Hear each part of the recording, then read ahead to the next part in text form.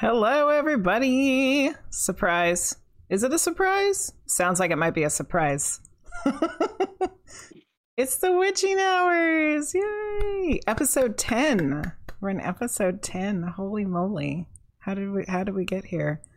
As always, we have the co-host, Jonathan Frost.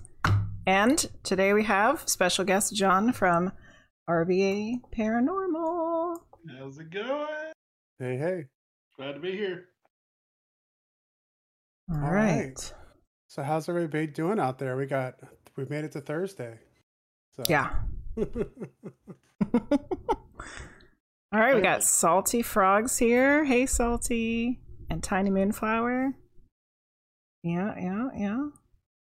All right. Frost Giant, would you like to start us off with some paranormal news? Yeah, so let's go and get started with the news. So we had a lot last time. I was able to find a couple articles to go into this week. So let's see. First one is the existence. So scientists have said that the existence of the Loch Ness Monster is plausible after a new fossil discovery. And so the news from this is essentially a little bit of a false headline, but they have found evidence that some creatures that have kind of been thought to have been what the Loch Ness Monster is, like a plesiosaur, were found to be able to live in fresh water. They found fossils of this dinosaur from freshwater sources now. Mm-hmm. And before, scientists had dismissed the possibility of these of the Loch Ness and freshwater possibilities because they were only thought to be saltwater. So now we know that they were able to live in freshwater. And so the question is, does that lead a little more credibility to maybe having a creature that survived the extinction events? I think so. Why not? Why couldn't they have? Yeah. Got some scientific evidence. So I believe in Loch Ness, the Loch Ness Monster. Loch Ness? Perhaps it is one of the plesiosaurs. Yeah. Yes, we're going to be doing ghost hunting stuff, Tiny Moonflower. I hope you're excited. Yeah. Hello, Fable Forest. And Wanderer's here. And CMC Airboss. Hey. And Amelie. Hola. Our friend from España. We're just watching a movie that had Barcelona in it. I was thinking about you. What's your second story this evening? So we kind of keep going on this stuff that's coming out of the Pentagon and the Congress, the sessions they had last spring, where they are dealing with this new UFO era as we usher in this kind of new UFO era. And of course, they're not calling them UFOs anymore. They're calling them, what is it? It's in the article. I always forget because I've called them UFOs my whole life. So Pentagon renames UFO office and expands missions to include trans-medium objects. So what does after that only mean? 8 months, well, we'll get there. After only 8 months of existence, the Pentagon's office tasked with investigating and tracking UFOs or unidentified aerial phenomenon. There you go. UAPs. Yes. CMC Airboss just told us. UAPs. There we go. UAPs. That's right. We'll look beyond the stars for objects of interest. On Wednesday, the Pentagon announced that it renamed and expanded the authority of the government's chief UFO office, formerly known as the Airborne Object Identification and Management Group. The office will now be known as the All-Domain Anomaly Resolution Office, or the AARO. With the new name comes increased responsibilities, the Defense Department said in a statement. While the group was mostly focused on airborne threats in space, the renamed office will also look into unidentified objects that are submerged in water or deemed, here you go, medium, Jenny Lee, trans-medium objects. It sounds like all those. I would be a trans-medium object the way that they word it. So we used to call what they call the like underwater UFOs is like a big thing. A lot of, especially like a lot of Navy personnel and stuff will have stories about that. So now they're calling them, I guess, because they can go from air to water, then they're trans. Yes. And so they're different mediums, I guess. Trans medium. Air and water. Air and water. And the story goes on. They but should that have named basically it gives like a trans elemental. Wouldn't that have been a better word? An element, water, air. Well, they used to call them USOs, like unidentified submersive. Submersives, yeah. And then a UFO was flying. But, you know, I wonder, I wonder how much of all this renaming of everything, even though like there's like it seems like they're trying to be more transparent. I wonder if renaming everything is another way to like reset the story, like reset their agenda to a certain extent. Probably. So, but that's interesting because we've had a lot of talk about how the government's showing a kind of renewed interest. This is probably the furthest we've come since Project Blue Book. So, yeah. I don't like the name that they chose for that, but, you know, that's just me. Yeah. We were talking to John about this right before we got on, but I got another story here from about Bigfoot. Yeah. You know, I like a Squatch story. Well, last week we had someone who was noodling get murdered by somebody else because they were afraid that they were being left behind to be eaten by Bigfoot. This week we have 50 samples that were taken from UFO researchers who were given to scientists to have them the DNA analyzed. Live people ignore the strange and unusual. So they were able to analyze the DNA on all 50 samples they received. So the results of that was they have 57 hairs from Bigfoot enthusiasts in museums around the world, including samples from Washington, Texas, Oregon, Russia, and India. Okay. Bigfoot hairs. Some were as old as 50 years. Okay. Some hairs immediately turned out not to be hairs at all, but rather plant or glass fibers. Yeah. Some of them were unable, like there wasn't enough DNA in them to have them done. And then there were 30 left after that, and all 30 that were sequenced were all matched the exact 12S RNA sequences for known species. So the team reports online in a paper that 10 hairs belonged to various bear species, 4 were from horses, 4 were from wolves or dogs, and 1 was a perfect match to a human hair. And others came from cows, raccoons, deer, and even a porcupine. Oh, wow. 2 samples from India and Bhutan matched polar bear 12S RNA, a surprising find that they found polar bear DNA in Bhutan. In India, yeah. What the hell? How did that? Now I need to know about the polar bear in India. How did this happen? Well, the interesting thing is now they're wondering if some bears in the Himalayan mountains are actually like a hybrid species of polar bears. Yeah. Wow. So, scientific information, and if you're a Bigfoot fanatic, someone who's kind of into searching for Bigfoot, stuff like this, I don't think is something that dismisses. CMC Airbus said imported polar bear skin rugs. Yeah. Someone's running through the woods with a polar bear skin rug. Maybe the bear's just lost. You don't know. Yeah. So, oh, goodness. The search is still on. Yeah. The search is still on. Well, that's disappointing. Yeah. But then again, if they had found Bigfoot, you probably would have heard about it before you got our news here today. That's true. Yes. And one last little piece of news that I don't have one here, but I was reading the article today, is that we have all this stuff that's happening with Congress with the UAPs.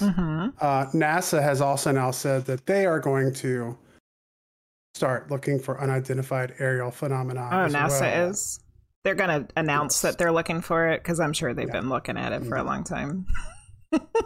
Hey, little wing. We've gone a long way on this. We've gone from government's interested to government is kind of interested to the government was joking on people who said they saw it to all of a sudden the government's really interested. And again, they have videos pretty much like proving the phenomenon. And they're just like, hey, we don't know what this is. Yeah. Hi, Linguist. Thank you, Pop Smoke, for the follow. And that is Paranormal News. Paranormal News. Polar bears trying to keep warm in India. Yeah. Yeah. I know, man. Down there on the Ganges, like doing a little summer float. Goodness. All right, Frost guys. Giant, introduce our guest. All right, so John and Lynn Harris founded RVA Paranormal in 2017.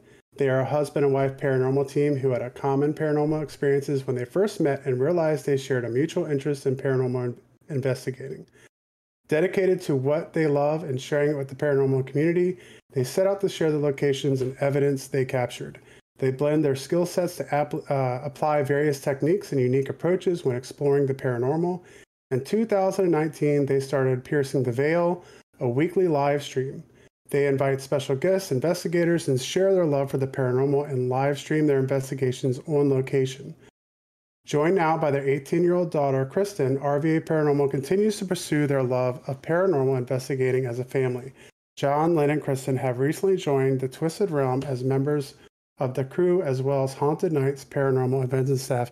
Everybody welcome to the Witching Hours, John Harris. Yay, John. Yeah. How you doing? Just me tonight. Lynn's downstairs getting our youngest ready to go back to school in a couple weeks. Oh yeah, fun times. Well, we know how that goes. Yeah. We have our oldest is a senior who just started this week, so we're not at the college phase yet, but we're getting to that phase here soon enough. Yeah, but thanks for having me on, man. I really appreciate you asking us to come on and share some of our stories with you and participate in the stream. Yeah. Yeah, and a lot of this came. So we met at a Paracon back at, I guess, what was the beginning of the summer. It was May. And like the whole time, like we had some conversations, and I wanted to have more conversations, but we, Medium Jenny Lee was doing readings and stuff, and so it's just, and I was like, man, we got to have them on the show. And I went home and I've checked out some of their investigations on YouTube and stuff like that. So yeah, I think we're in for a fun time tonight. Yeah.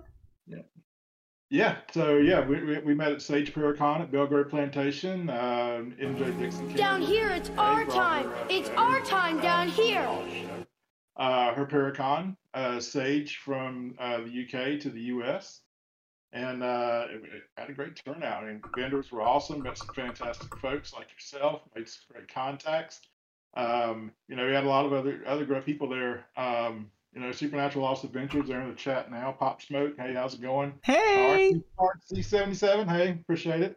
But yeah, so yeah, we've been really enjoying the ride, I guess is what you'd say with paranormal. And we have been on the go. I mean, constantly. It seems like we don't ever stop. Like, I don't know how the grass gets me. I'm going to have to buy a gate. Yeah. Yeah, excellent. That's awesome. And so, I guess like one of the things I wanted to talk about first, like if we're going to jump into investigations, was one of the first videos I checked out from you, which was your investigation of, I think it was the USS North Carolina. Mm-hmm. So I'll put links up in Discord so you guys, if anybody wants to be able to check some of these videos out for sure. But it just seemed like from the moment you guys got there, it was just like action packed from like the moment that video started until the end. So you want to tell us a little bit about that? Yeah, I mean, the battleship North Carolina down in Wilmington has been a paranormal hotspot for a while. I think it became very popular back with season 1 of Ghost Hunters. I think they actually investigated that ship and were one of the first ones to investigate the ship, and they've really embraced it since then by allowing folks to come on and investigate the ship for a fee. But yeah, the ship is massive. It saw its share of action in World War II. Also saw its share of death, from killed in actions to natural deaths. And it's a massive place. And our approach to kind of these larger areas is during our initial walkthrough, we kind of let these locations tell us where we need to be. Where is it going to be most active? Where does it want to interact with us? And that whole video pretty much was just in the sick hall and surgery. That's where we seem to get the most activity. And when I got to editing that, I I realized that if I did everything that we captured on the whole ship, it would have been a 3-hour video. So, Wow, that's crazy. Not good for YouTube. But so we decided to focus primarily on that, and some of the other things that we caught. But yeah, so I mean that was one of the most active locations I would say that we've been to right out of the gate. And they just really the spirits there just seem to really want to talk to you. Where is that? Where do they have that? It's in Wilmington, North Carolina. So okay. at the very southeastern tip of North Carolina. It's actually beautiful. It sits right on the Cape Fear River, directly across from downtown. Yeah, Wilmington is a beautiful place. Yeah, Wilmington in itself is a town that's steeped in history. Yeah, all the way back to the 18th century. It's got its roots in some piracy. America. Sure. You know, the battleship North Carolina rests there as well. And they embrace their history there. So there's a lot of historical downtown buildings and things that you can actually tour along with your weekend at the battleship. That they would just sit there and share all of the stories that they have from those old houses and downtown buildings and the waterfront district. So what was the coolest thing that happened on the North Carolina? Wow. Well, outside the paranormal, probably the coolest thing that happened was, we got to experience the North Carolina with several other teams that we collaborate with and really work well together. And that's important. These places don't come cheap. So we got to investigate with FPRI, Fredericksburg, Supernatural, Lost Adventures, Covert Paranormal. Kim Sage was there. But from a paranormal aspect, I would have to. I mean, there was a point in time we were taking a walk of that ship, and this is actually in the video. We were walking around the stern of the ship on the second level, and heard a whistle, heard a bosun whistle that was captured clear enough on audio and video that we were able to kind of decipher what the note and the command was that they were blowing. Wow. And those kind of things are just so rare. Whenever you can get anything that's you can physically hear with your ears without the help of a recorder or headphones or a disembodied voice, those are the things, to this day that just really just strike me as some of the best evidence. Well, you brought that up, and I can remember hearing that when I was watching that video, the bosun's whistle, and that really struck me because, I'm a Navy brat. My dad's retired Navy, and so as soon as I heard that whistle, I was like, man, I know exactly what that is.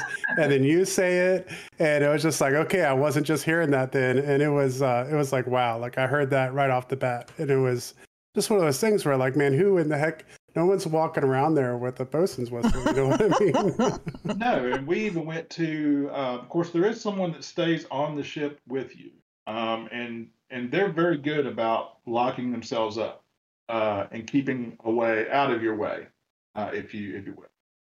But we even walked up to them and asked them, like, "Are you piping any type of like music or just anything to kind of set the immersion for the tours?" And he's like, "No, we cut all that stuff off with the lights," he said, "and we don't play any type of bosun whistles or calls or anything. So the only thing we play throughout the ship is maybe like some 40s or 50s big band era music, but we're not playing anything like bosun calls or anything of the sort." CMC Airboss wanted to know what was the command that the whistle indicated. So it was the give way command, or which is associated with preparing to the way I understand it in studying it, it's not a common call, but it was the give way command for the anchor. Oh, huh. That's weird. And I mean, if it was something common like you hear on the movies, but I was like, my dad was a Navy guy too, right? Okay, yeah. So and I grew up watching like all the Navy movies, Tora, and all of those. So I kind of have heard a lot of the more common ones, but when I heard it, I'm like, I've never heard that before. So I actually had to dig in and look and find like the calls themselves. And the way I ended up finding that was I actually just typed in what I heard, which was the sharp up and the warble down for 2 seconds. And as soon as I typed that in the Google in the interwebs, that's the first thing that came up. So I actually found a recording where somebody blew that call, and I was like, yeah. Wow. That's awesome. Yeah, that'll make the hair stand up on the back of your neck. Yeah. Yeah, but all night long in that ship, where we heard what sounded like the door slamming shut between the sections of the ship. What they're called escapes me right now. Sorry, all the Navy people. But when you go out and when we went out and looked, all those doors are secured, either welded open or chained open so that nobody can close them. Oh yeah.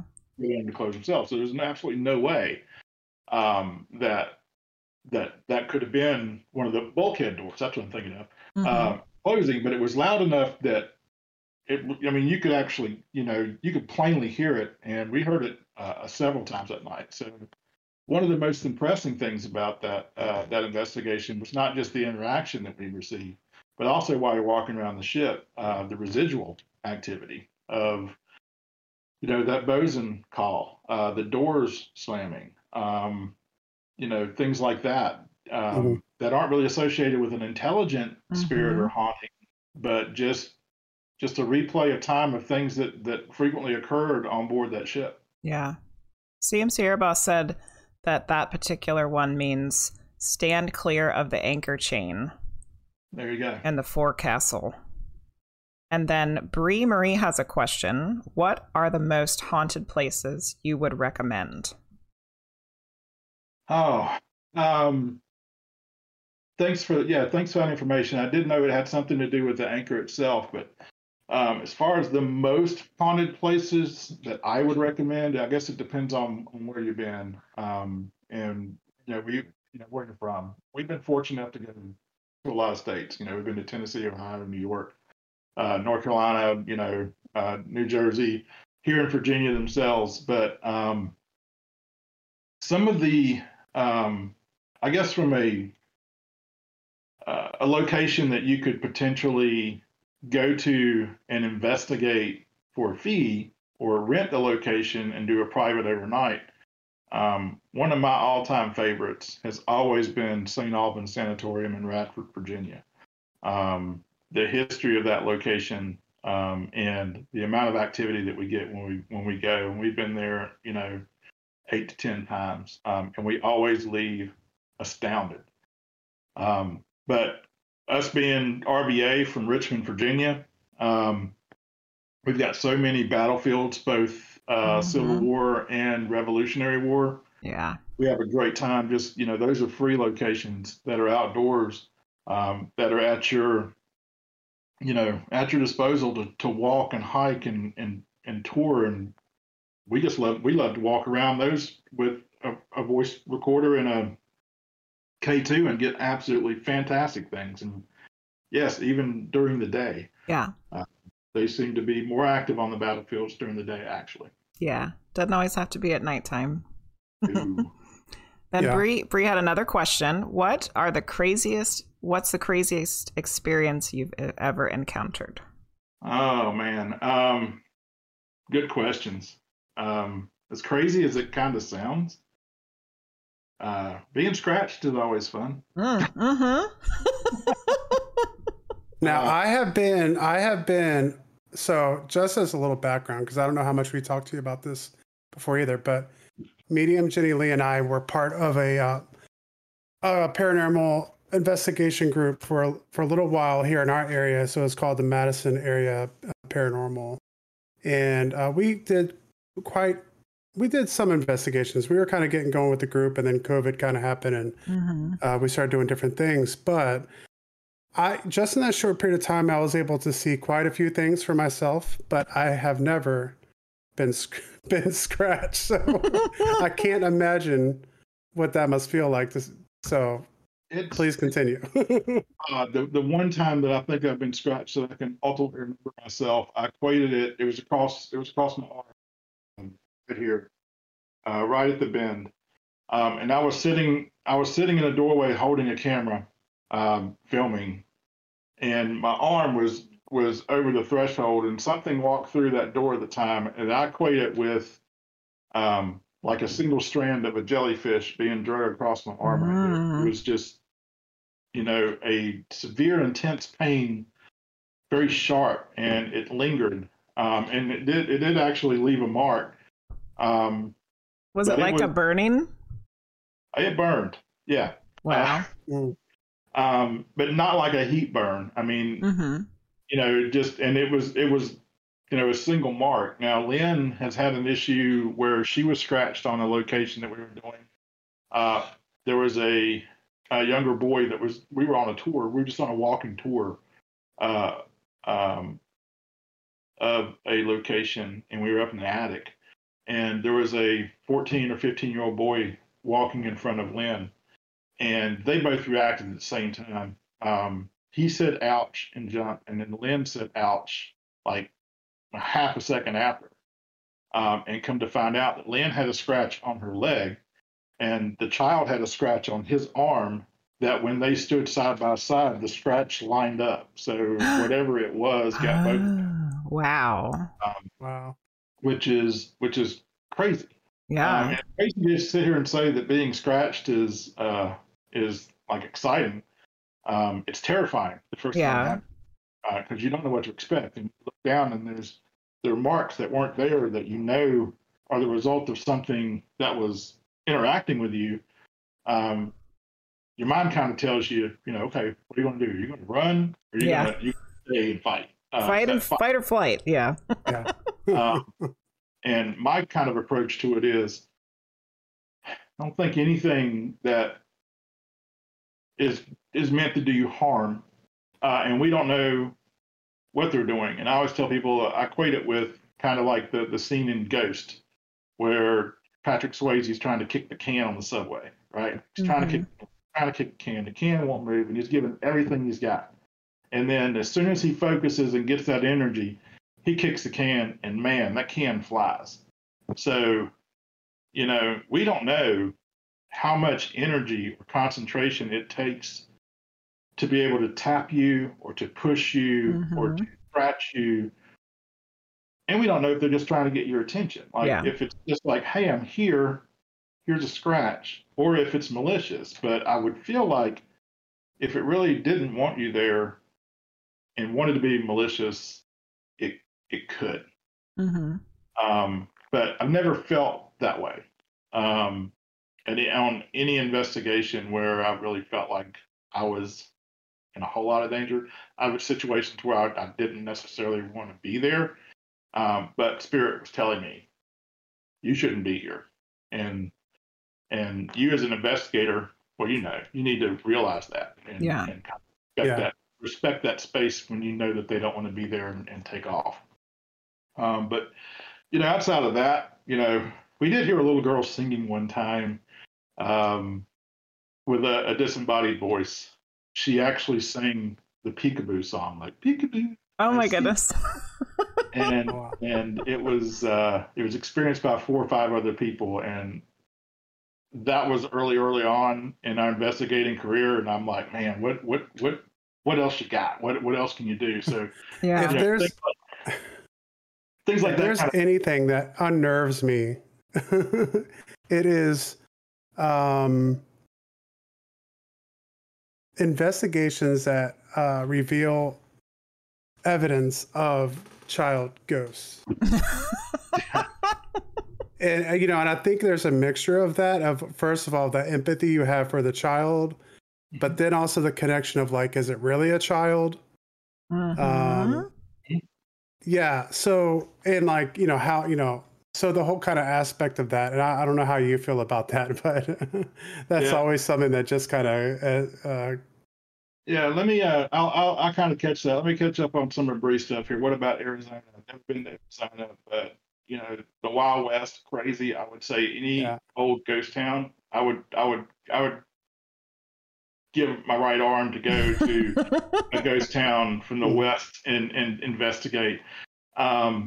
Salem's kind of funny about their paranormal. They don't really like it. So when you go to Salem and you start going around, you have to kind of be careful and not really project what you're doing. Because they will literally tell you, oh, you need to go here, and then you go to that place and they're like, you need to go there, and the next thing you know, you're not going to yeah. And I will say this, John. For the I don't know, because once again, like we talked that day, we talked a little bit, but I can't remember what we've discussed previously. But I'm a history guy. I have my master's in history, and I teach high school and college level history. And so for me, being like a history guy who's also into the paranormal, the witch trials in Salem have always kind of been a sweet spot for me. I've always been super interested in that, and I'm terrified of witches. So I married. But then you married one. So what were you thinking? So, but we got to get on. Yeah. So we got to go to Salem. I had some family move up that way, and we were able to go up there not this previous summer, but the one before. We went to Salem, and I've always been very really excited to visit Salem. And I hate to say it because I don't know if this is the right word, but I was kind of disappointed to a certain extent of what I thought Salem was and kind of what it kind of is now as far as like a tourist attraction. Yeah, it's very rare, very few places that actually will take you back to that. And knowing a couple people that are from Salem area that used to live there, I mean, they'll tell you it's wicked haunted. If you just got to know where to go. They will literally tell you it's wicked haunted. It's wicked haunted, yeah. And I think part of that's, us being, all of us from Virginia, we have Williamsburg and Jamestown, and we have all of these places that are like still kind of kept. I mean, they're tourist places, but there's still like this authenticity to it that.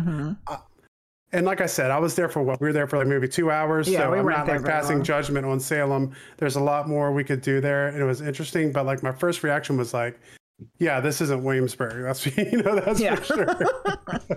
This is a city with like an old cemetery in it, and then maybe there's some couple buildings left over, like spread out all over the place. CMC Air Boss. On it, it's weird you had mentioned the USS Salem. My dad actually served on the USS Des Moines, the 133, so the Salem's sister ship, and the Salem has always been one of those ships I've wanted to go to, but I've never actually had an opportunity to go up there. Heavy cruiser. Heavy cruiser. Big, heavy cruiser. But yeah, getting back to the child thing, I think coming back, there were, as we started out early on, and of course, me and Lynn have been doing this together now for, 14 years. And we've been lucky enough to work with some really great teams and some well-known folks. And we take something away from everyone that we investigate with. And that's one of the great things about putting yourself out there and listening and keeping an open mind about investigating is everyone has something to offer. And then kind of taking that and doing with it what you will, not necessarily copycatting it, but keeping a fresh outlook. Going into a lot of private investigations, it's one of the more common things that you hear. And on a couple of occasions, we've had spirits acting as something they weren't. And we've almost kind of developed a way to trick them.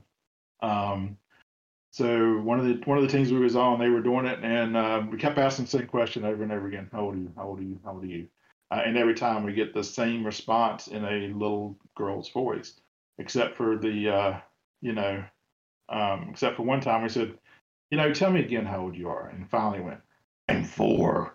Good Lord. It was kind of like one of those moments. And then we had one that was acting as if it was a girl, a young girl, using a different name, and we actually aggravated it enough and kept saying the female name, the girl's name over and over and over again, and finally it said, I'm Kevin. Just it's like we almost aggravated enough. It was like, okay, you win. I'm not this person. I'm Kevin. Damn you, Kevin. But that's what you go into when you do these private investigations. It's never you never want to leave a private investigation with someone's left more uneasy they are before you get there. Yeah, for sure. And you really want to debunk and dispel a lot of things that you can, especially if you can explain them. But working with them, even if you've got something that's not, our most recent one was one where we had to teach them how to kind of cope with it. It's like, look, this isn't going anywhere. You're gonna have to leave, or you're gonna have to learn to kind of cope with this. And they did. They kind of embraced it. They set some boundaries, some guidelines, and funny enough, bought a couple of pieces of equipment, and now they sit in the living room at night and play touch the cat ball. I mean, they get along great. So, wow. Well, John, we have a lot of questions coming up in here, but before we move forward, because I usually like to start at the beginning, and I push this ahead. So real quick, we talked about how long you've been investigating. Like, where did that come from? How did that all start, and what got you interested in ghost hunting and the paranormal? Well, let's see. Me and Lynn have been married for 25 years, going on 25 years. Nice. Congratulations. And about 14 or 15 years ago, we started watching all the TV shows that were coming off. Yeah. The ghost hunters and things like that, and we were really intrigued. We actually had our own paranormal experience with a family member who took his own life. It's on my side of the family, actually. I'm sorry. And he followed us for 6 months. And little things that were happening that we couldn't explain, and we're like, oh, it's got to be him. It's got to be him. And then it was confirmed by a psychic. Yeah, it is. And he's just making sure that everybody's good with, he feels terrible for what he did, and he wants to make sure everyone forgives him. And once everyone in the family we actually got together and talked about it as a family. Like, look, as we were talking about it, 5 or 6 people in the family were having the exact same smells and things go on with them. So it's a little bit of a relief for the family to realize that this is going on with me, not just with them, but with all of us. Yeah. And we all just kind of sat there and gave forgiveness, and then it slowly kind of dissipated. But that followed us around for 6 months. Really weird stuff. He was really good at getting our attention. They were watching Ghost Hunters one day, and we were like, they were actually doing a group investigation at the USS Battleship North Carolina in Wilmington, where you could go down there and spend the night with the Ghost Hunters for $150. Yeah. And we looked it up, and I was like, man, that is so expensive for the 2 of us. That's going to be like, that's like $300 Yeah. plus gas. I said, we should just buy our own equipment and do it ourselves. And Lynn looked at me, she's like, are you serious? And I'm like, yeah. So we took that money and we went out and bought our own gear, and we started going to battlefields in and around Virginia and North Carolina, and going to some of the smaller events and ghost tours and things like that. And it quickly evolved. We actually went to a very popular place here called Hanover Tavern in Hanover, Virginia. It was an 18th century tavern on the stage road that happened to have some ties to the Civil War, as well as with George Washington and the Revolutionary War. We went on an investigation with Transcend Paranormal, went home, reviewed all of our evidence, sent it to the director, Steve Dills, and he was really impressed with our captures. And he's like, "How would you guys like to go on another one? Kind of with the team, and let's see what you got." Awesome. And that was one of the first teams that we were actually invited to come on. I think truly because of our style and technique, and the seriousness that we put around it. So yeah. It all kicked off from there, and we've been doing it ever since. Awesome. I'm glad that you guys had the wherewithal to talk about your loved one together as a family, and that you were able to kind of help him heal and move on to where he didn't feel like he had to be trying to get everybody's attention all the time. Yeah, that's really great. Yeah, we like to have him around, but he's still there. Yeah, I think he is. He's still there. He just doesn't feel like he needs to get your attention all the time because he knows that you guys are okay. Yeah. Sorry, my medium's coming out. You're fine. That was just one of those special things that was, me and Lynn weren't married at that time. We were acquaintances. We were friends. We were going out every once in a while, but, in between the course of that event happening and the course of us moving from Salem, Virginia, where we lived, to Raleigh, North Carolina, he was wherever. Yeah. I mean, he would be in the cab of the truck with my uncle, who drove a tractor trailer, and he said he would sit in the truck with me, for 3 hours all the way to Nashville. Yeah. And I knew he was there. I could smell him. And I was like, I can smell it too. And it's like, what does it smell like? And I said, it smells like this. And he says, that's exactly what I smell. And wow. The other one piped up and said, yeah, I smell it too. I mean, and then we all just kind of stared at one another and we're like, oh, okay. Yeah. It's pretty amazing. Yeah. Yeah. So Bree Marie, I believe he said he hasn't done any ghost hunting in Arizona, but he wants to. One day he would like to go do some Wild West ghost hunting. You have all kinds of, you got invitations out to Arizona and Canada and all kinds of places. Moonlight Maggie wants you to let her know about Canada.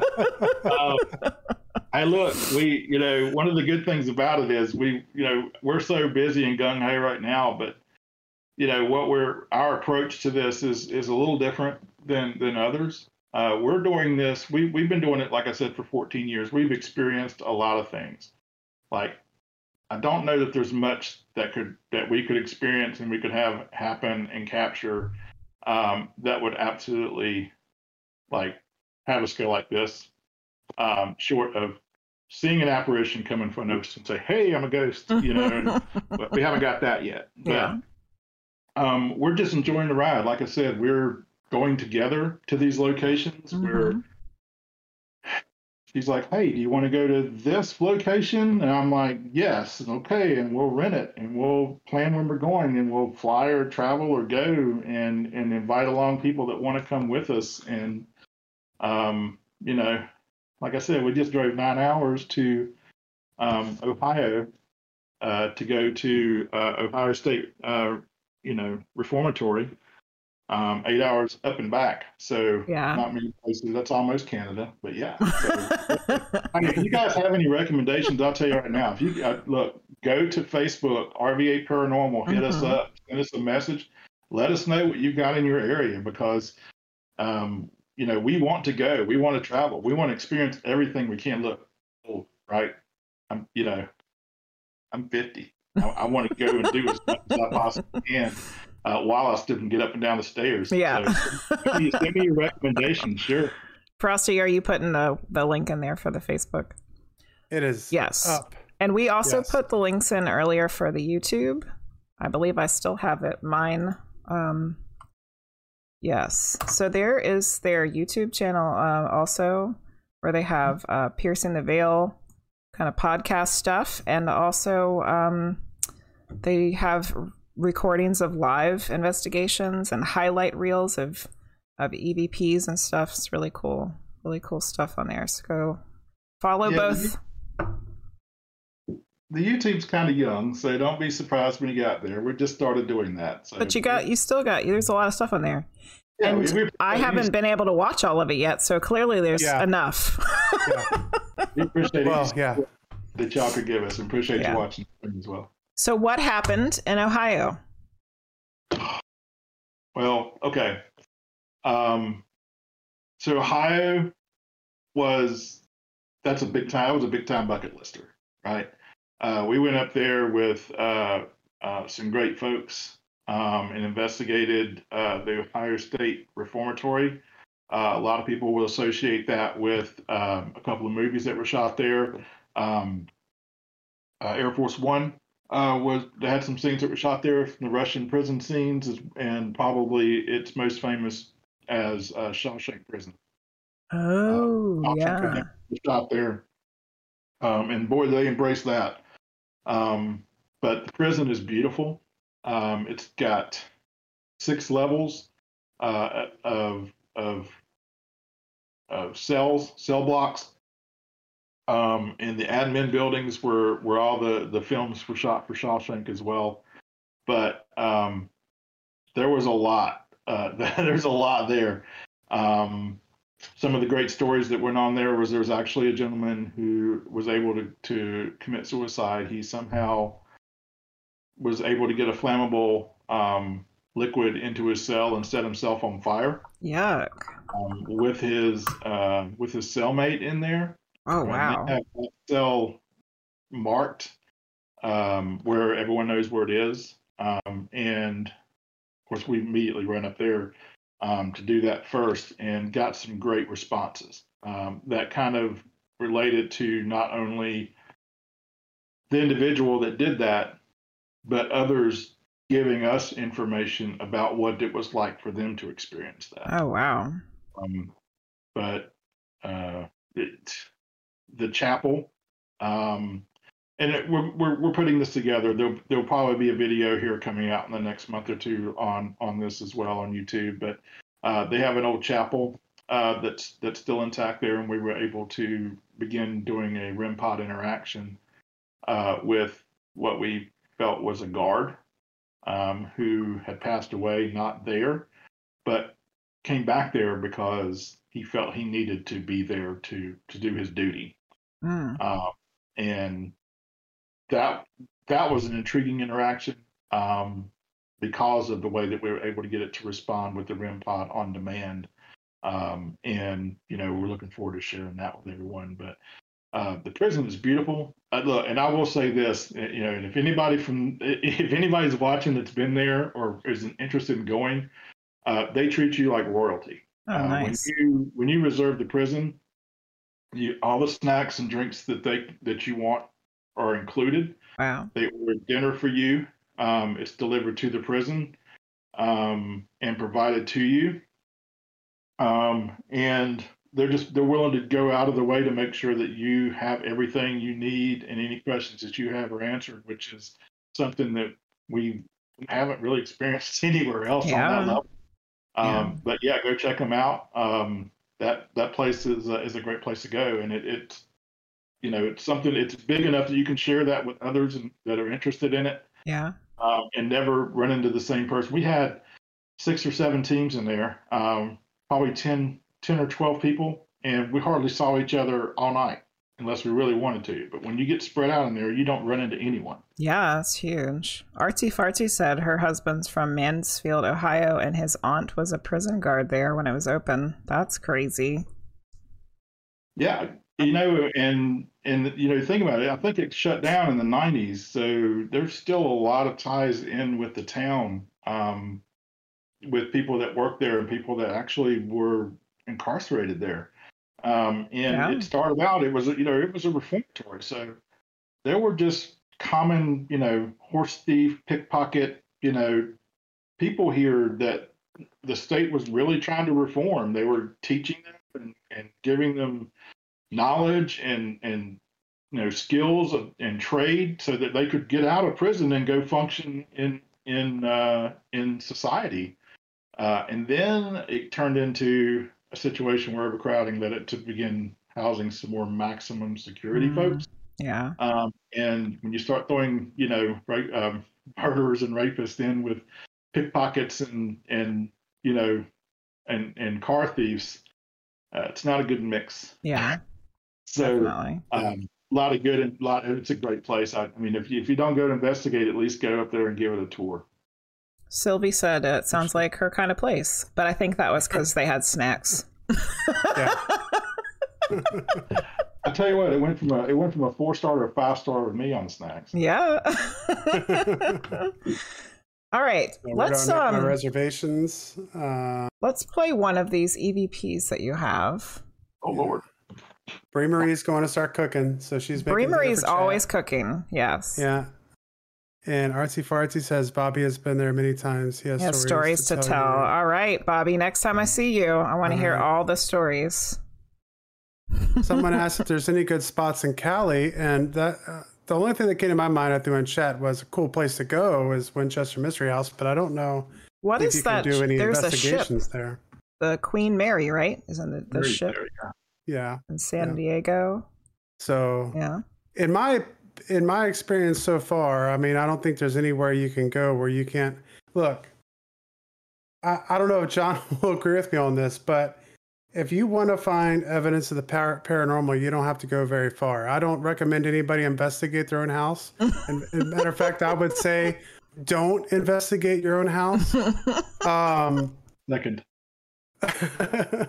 But you can go almost anywhere I've tried. Me and Medium Ginny Lee have done EVP sessions. We've gotten not every time, but almost every time we've gotten EVP. And so that's one thing that's kept me, like when we first started doing this stuff, was like doing it at our home. And I was like, man, what are we going to do if we start getting crazy EVPs in our own house? So don't investigate, go investigate your friend's house. Go, yeah. And you guys, the spirit world is all right here with us. yeah, It's just right there. So like they're everywhere. And if you call, it's like the baseball Field of Dreams, right? If you call them, they're going to come. You know, if you build it, they will come. If you call them, they're there. So you don't really have to really be anywhere. I always challenge people. I was like, just walk up to anybody, walk up to your neighbors, ask them, hey, you got any ghost stories? Yeah. Oh yeah, well, let me tell you, when I was a kid, blah blah blah, and they just tell you, right? Mhm. Yeah. Everybody, I always say everybody's got a ghost story. Well, everybody's got a ghost story. They've experienced something in my mind.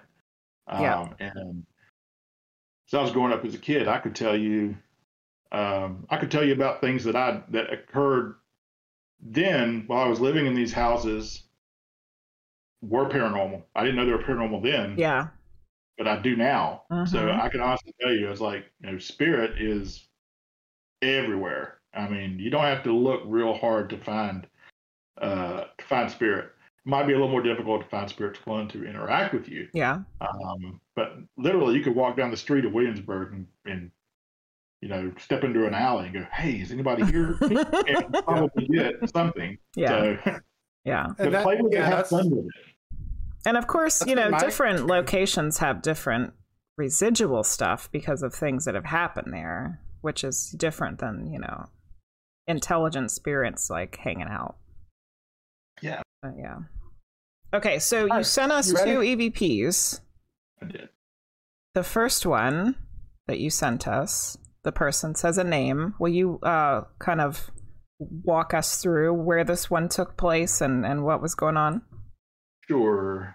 I believe, and of course, it seems like we've been trying to get this stream going for a while. Yeah, about 3 weeks, I I think. believe the one that I sent you was from a place here local in Chesterfield County, which is south of Richmond, at a plantation called the Magnolia Grange. Oh, yeah, I know where that is.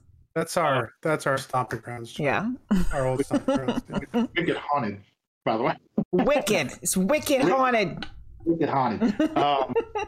But this was we did an investigation there. It was kind of like a paranormal one-on-one thing that some friends of ours are putting on in with. And we were actually in the front parlor with a medium. And she was picking up on a certain name and said the name and then got corrected. So and I kind of set this up for you. It's like, believe it or not, I was the only guy there. Oh, yeah. There was me and 5 other females, one of which was the psychic. Mm-hmm. And so when you keep that in mind, I was the only male there, and Okay. I know I didn't say it. Yeah. Because I know what my name is. But. Yeah. All right, we're gonna play it. All right, that way I can turn my volume up. I got the name Daryl in my head.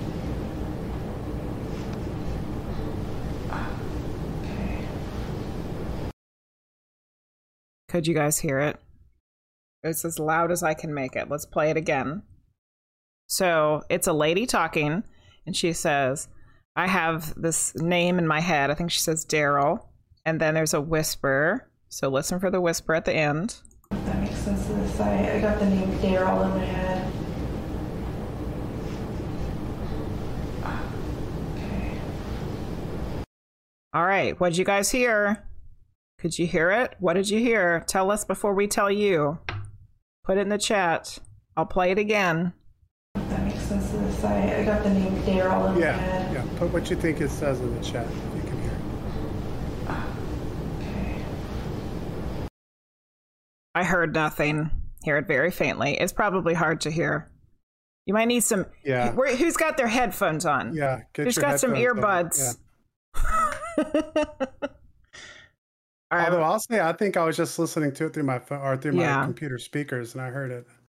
Okay, Tiny Moonflower said, "Hey," I heard "hey" with a lot of Y's. Hey.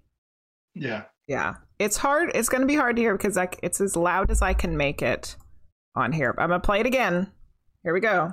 That makes sense to this. I got the name Daryl in my head.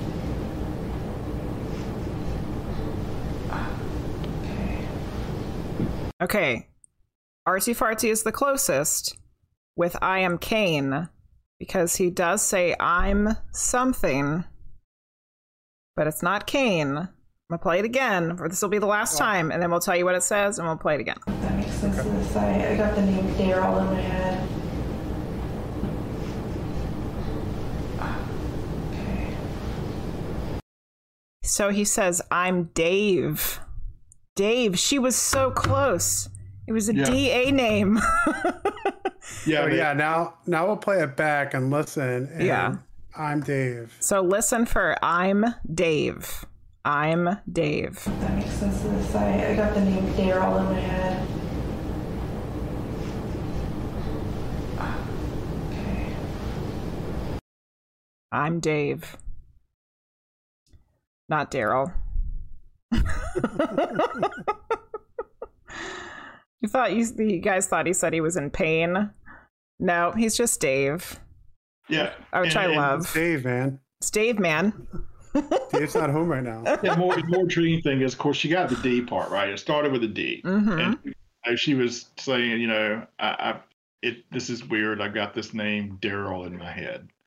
And then it's just, I don't know. I'm like, I want to ask, and they start asking, it's like, why do y'all whisper all the time? I feel like it's almost like they're having to talk through some sort of layer of something, because I have experienced one time a voice that I heard with my ears, and that's what it was. It was like a whisper that sounded like they were talking through something, like they were having to talk through the wall or something like that.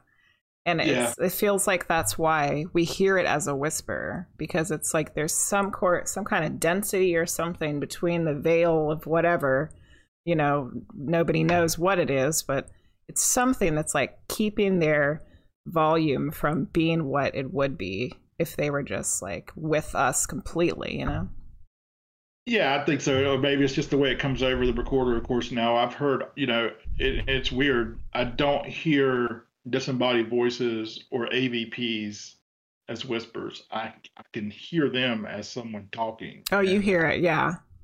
Now, See, the only time I've ever heard it was a whisper, like it is on the EVPs. Yeah, EVPs are, who knows how it translates going over through a voice recorder. Yeah.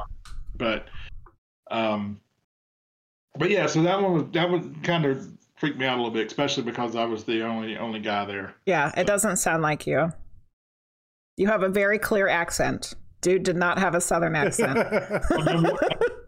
Number one rule of paranormal. Yeah. Don't whisper, yeah. Yeah. Yes. Yeah. Bree Marie And said it's she hard heard. to break. When you first start investigating, you want to it's dark and you want to whisper to people because you want to make a lot of noise, and it's the worst thing you can do because then when you go back and listen to tape, everybody's whispering. Yeah. Bree Marie said she heard a growl in her ear at her old house. Oh my goodness, growls are always scary. I don't like growls. Yeah. No. Not at all. Gosh darn it, Dave, speak louder. and that location was unique because that's one of the only locations that I've ever actually been to that I've captured a full name. Yeah. I was able to research and to also provide to the Historical Society, and they were able to validate. Oh, nice. So who was Dave? I don't know who Dave was.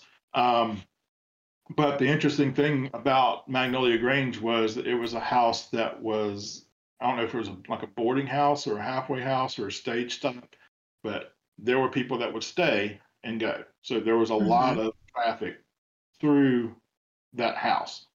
So who knows who Dave so was. Dave could have been anybody. I thought they had figured out who Dave was. Well, no, it wasn't Dave. It was it was a little girl. There's a room upstairs that they call the little girl's room.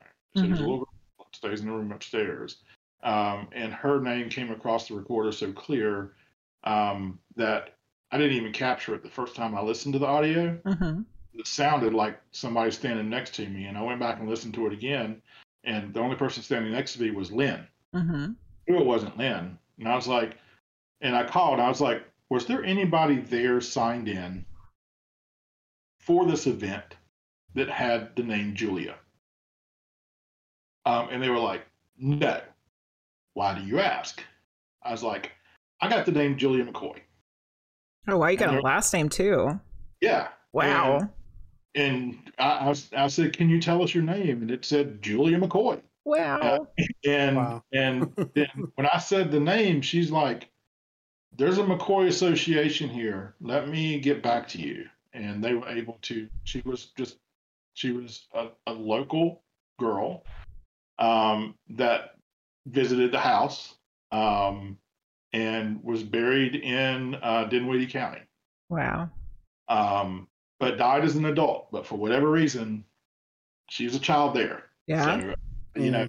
Maybe it must have made an impact on her. Yeah, and Dave says little girl, right? Yeah, and Dave says a little girl.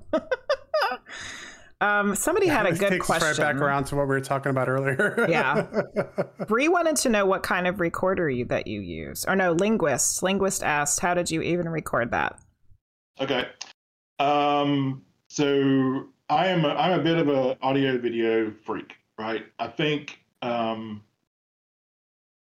focus more on audio than I focus on anything else from an investigation standpoint. And I always try to match it with video, just simply for the sheer fact that if somebody in the room says it, I want to know that. I want to be able to dispel that or debunk it. Be like, oh, that was this person. I can see their lips moving. But I also want to get the reaction to see if anyone physically heard this, and it helps me associate a disembodied voice or AVP over an EVP. I use several different recorders. I've got this guy here, which probably is going to look familiar to everyone. The Zoom H4n. It's one of the ones that you'll see on television quite frequently. And this isn't a voice recorder. This is a mini recording studio. It's got 4 mic inputs, and it's very versatile. And the primary ones that I use are Olympus and Sony's. And they're just, they're your straight run-of-the-mill, off-the-shelf, go to Best Buy recorders. And I tell people all the time, and if you go to our Facebook page, I've got one of the streams on there that's recorded that we are actually going over all of the recorders that we use and why we use them. So you can go check that out. But we have about 8 to 10 different models that we might use on any given time. And the reason why we do is just so that we can see we can capture the same thing over multiple devices. And surprisingly, no. What we capture on one device may not come up on another, which will kind of lead us into the fact that they are not necessarily transmitting or speaking in in something that you can hear, but they truly are interacting with the device itself. Mm-hmm. And it just depends on where you're at in the room and what device you're holding and what that device might be capable of. We don't use the DR60s or anything like that. I think it's crazy to go and spend, $2,000-$3,000 on a voice recorder when we use the Olympus and have, just as good of success with that. Yeah. But just experiment. I tell people all the time, like if you're wanting to get into the paranormal, don't buy this. Yeah. This has noise canceling filters. It's wanting to, do studio quality recording. So a lot of the ceiling and the floor is gone, and that's where you capture a lot of your EVPs. Sony makes a good one. Olympuses are good, in that $40 or $50 range. I always look on Facebook to see if we can find some on Marketplace. Yeah. That's a good idea. Buy them and try them. If we don't like them, we're out $10. Yeah. But when we find something we like, we then can start buying as frequently as we can. And then, if you just want to try it out and see what happens, you can always use the recorder on your phone too without having to purchase anything. Pretty much everybody's phone's got some kind of voice recording thing. Right, yeah. And that's nothing to sneeze at. Like I said, we started out, we recording on iPhone 3s in Battlefield using the voice function of that. If they want to interact with that device, they're going to do it. Yeah. Use what you got, and then if you feel like it's something you want to get into, you can start upgrading and trying out different things. It's interesting because there's been debates about EVPs. I don't know if you remember. We're similar age anyway. I don't know if you remember. There used to be a guy who has a radio show called Art Bell. Oh yeah. Yeah. And so I started listening to Art Bell when I was in high school, and when I got out, I worked graveyard security shifts. So like Art Bell was like my go-to for that. And he used to have a group on that did EVPs. And at this time we were just converting from analog to digital. And I remember a conversation they had about, they like refused to switch to digital because they were pretty confident that digital wouldn't pick up EVPs. So they kept doing tapes. And then finally one night on their investigation, they did a digital and they were like, we were completely wrong. We actually got more EVPs with our digital than we did with our analog stuff. So, I mean, just about anything you can go out there and use and pick. I think you might be surprised how quick you get something. Nabnia, I'm not sure if there's a list with links, but here's a link to one of John's videos where he goes through his bag of paranormal goodies. Excellent. Yeah, awesome. One of his YouTube videos. But John, do you know if there's any specific place that would have a list with links where you could go purchase something? Do you know of something like that? There's lists that people have developed over time. I'll try to. I'll tell you what I'll do. I'll get Lynn to bring up the Olympus that we commonly use. But like I said, on our page, on our Facebook page, we did a live stream. It might be on YouTube as well. That specifically we focused on going over all the voice recorders that we have. Awesome. With video, where we explained what they are, price range, what we like about them, how to set them up, best settings for that. But again, like I said, there's no magic to the recorder. And I always tell people, it's like, any recorder will capture it. We've recently started playing around with the idea of using the old 1980s cassette recorders with the mic plugged into it, and recording on the old magnetic tape. But like I said, the two most important things are to make sure you have you can control the noise canceling and the cut filter on the devices themselves, so that you're able to record the full spectrum of what that recorder is capable of doing, and getting into the low enough frequency to where you can capture these EVPs. Well, Good, and good information. And just kind of bring along here when we with him talking about what devices you can use. I mean, Thomas Edison, was pretty confident that he was capturing or finding a way to communicate with the dead with the record player and all those kinds of his inventions in the 1800s. So, I mean, it seems like ever since human beings have had the ability to start recording sound, there's been kind of like, hey, where are these voices coming from? Phenomena happening. It's always been there. So Yeah. So looking at chat a little bit, I think it was Linguistics said something about setting up a recorder and just kind of letting it run for 24 hours. You could do that, but remember, whatever you record, you have to go back and listen to. Yeah. Do you want to listen to 24 hours of... I tell you what, yes, you do. You do. If you've got the time, and especially if you're starting out. So when we used to go on investigations, I would carry static recorders, and of course this is why we have such a collection of recorders, is that we place static recorders everywhere and leave them locked up overnight. So then you have to think about it. You're going back and you're listening to 5 or 6 hours of the investigation audio, and then another 4 or 5 hours of dead air. Where oh, here we go. Thanks, Lynn. Of dead air. But I will say this: you can browse through 5 or 6 hours of a static recorder in an empty building very quickly, because the EVPs are very easy to pick out.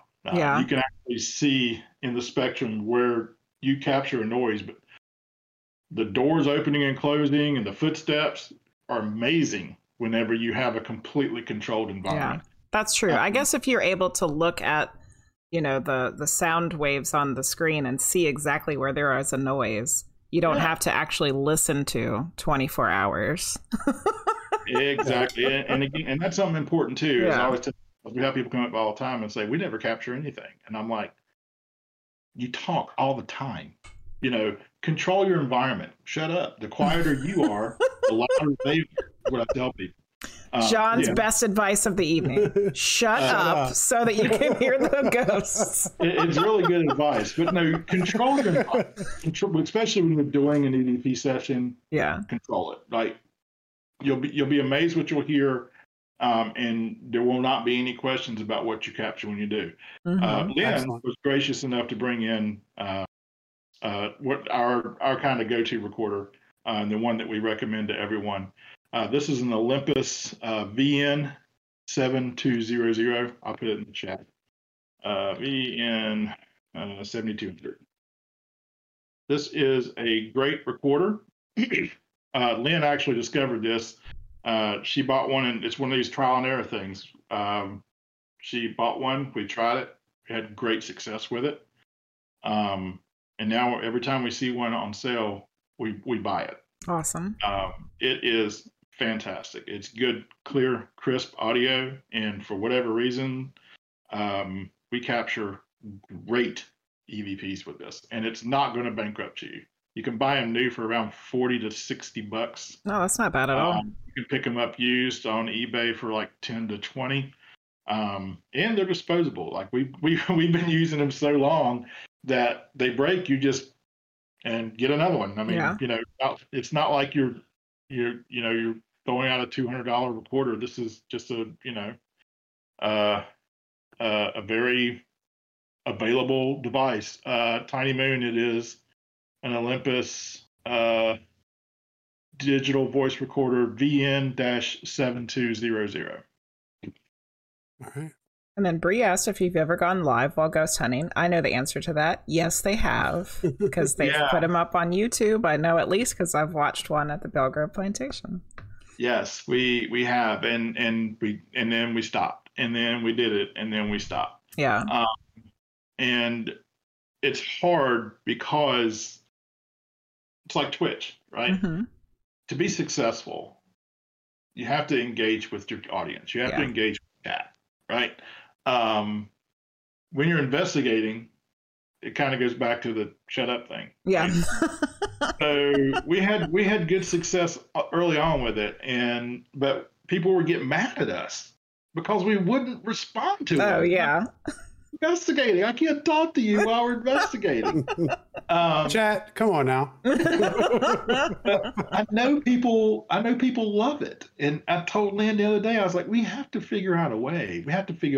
So I think we did. I think, it's going to cost us money. Oh, yeah. Mm-hmm. It always does. Yeah. But when we can go to some of these locations where we do, and what we've started doing is one night is simply not enough. And I understand if it's costing you $1,200 to rent a location for a night, you have to get in and get out. I'm not going live at a place I'm paying that kind of money for. Yeah. But there are plenty of places out there where they'll cut you a break. Like if you get 2 nights in a row, they're kind of like, buy one, get one half off. So Mansfield, not Mansfield, Madison. We went to Madison Seminary. And Adam Kimmel, who owns Madison and Fairfield, is a great guy. And he's got 2 very haunted active locations in Ohio. Fairfield and Madison. We got those places like 2 nights for $500. It's not like bad. we went on a Saturday and Sunday. And Sunday's kind of like, nobody rents it on a Sunday, so he just wants to get people in there. Mm-hmm. We're going to start kind of going into these places that we can go into 2 nights. Do 1 night of filming, investigating, and then the next night's just going to be kind of a chill, go live, walk around, kind of, engage people with it. So we haven't given up on it completely. It's just, the logistics of it are hard. It's very hard to stream when your camera doesn't do IR night vision. Oh, yeah. All people are doing are looking at a black screen, which nobody wants to do, trust me. And I recognize that. And I always tell them, it's like, anything I do like that, I want to do quality. I want to do it enjoyable and do quality and put something good out there that people enjoy. So we're working on it. Yeah. I've got a camera now that will actually let me live stream from the device as long as I got Wi-Fi. So we're going to start playing around with that a little bit more and hopefully be able to bring some more of that. Yeah, it's all about tweaking and trying different things and figuring out what works and what doesn't. I'm still doing that with Twitch. What works and what doesn't. There's the kitty. We're always upgrading technology. There's a kitty tail. Kitty time. He likes to be on camera. Tiny Moonflower said you have to have a home base, and that home base reminded me of Phasmophobia. Yeah. So you need a van guy. You need the van guy. I'm being the van guy. Frostshine will be the van guy for you. I told Lynn, I was like, all the time, I was like, you know how much money we'd save if we had an RV on hotel rooms? Yeah. I mean, she ain't buying it. Not yet. You can have like a whole little command center in there. Yeah. You'll be good to go. You keep working on her, John. She'll get there eventually. And then people like me can stay in there and watch for orbs. Yeah. I'm looking for orbs. Hey, you guys go investigate. I'll watch the cameras. Yeah. Home bases are very important, and she actually brings up a good point. When you go to these places, set up a home base, set up a location with the lights on that you can go to, and if you start feeling uncomfortable or mood starts to change, which are all things that you kind of have to keep an eye on, not just for yourself, but others as well, and hopefully they're looking out for you. But there have been several times that I've had to walk out of a room, leave a building, and just go somewhere and just kind of ground yourself and center, take a deep breath before you go back in, kind of removing yourself from a situation. And having a base camp or home base set up somewhere in the building that you're not investigating is always important. Yeah. Excellent. So we have another EVP to play. All right. And do you remember the one that you sent us? Maybe. It's something with feathers. That will, yes. So set that one up for us. All right. I'll tell you everything I can. Okay. So this was a private. So we're under a non-disclosure with the homeowner. Only tell us what you can then. But I can tell you that this was a plantation that was built in I want to say it's like 1737-ish. Never been investigated before. It was a public house. And the people that owned it they knew some stuff was going on, but they were skeptical. But there was a hole in the basement. So when they moved in, they used to have a root cellar in the basement where they would store goods. The root cellar was filled in and covered up.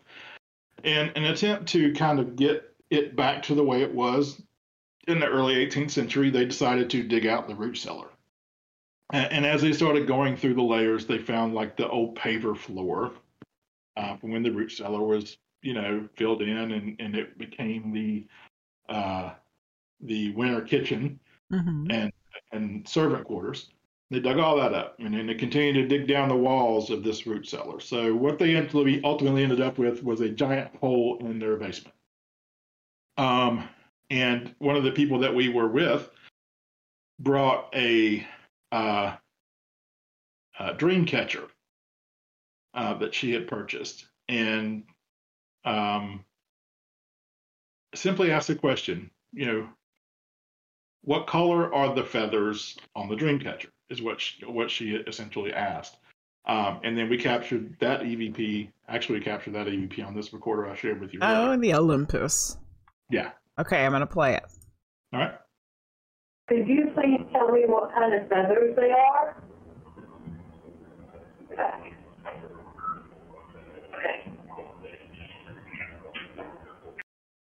All right, could you guys hear it? I'm going to play it again. So the lady asks, could you tell me what kind of feathers they are? And then there's a voice. Could you please tell me what kind of feathers they are? Okay.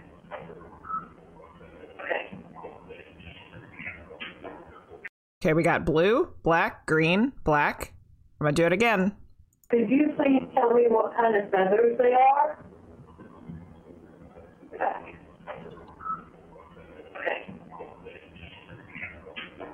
It does say a color, so you guys are on the right track here. It says black. People who said black. Artsy's on it, man. Yeah. Yeah. Little wing, artsy. Black. So let's play it one more time now that you know that it says black so you can hear it. Could you please tell me what kind of feathers? There, but it does. It actually says black feathers. Yes. The black is very distinct and the feathers is a little quieter. All right, so listen to it again. They are? Okay.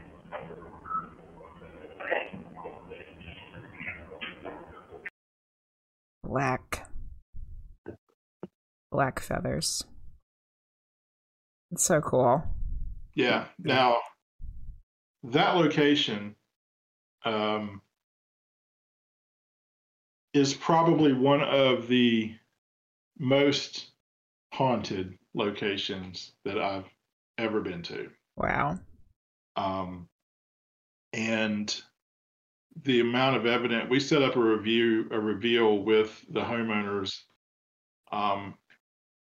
and the man of the house, the gentleman, sat back at the end of the investigation and was like, I can't believe it. I can't believe it. I mean, we got everything we got children laughing. And probably the craziest thing, and I wanted to send this to you so bad, it just wasn't loud enough to be able for it to actually translate on the stream, was the homeowner was sitting on the couch in the piano room, and I was sitting at the piano bench, and John Sullivan with Fredericksburg Paranormal Research and Investigation was sitting in the chair, and the gentleman said, "Why don't you come sit on the couch beside me?"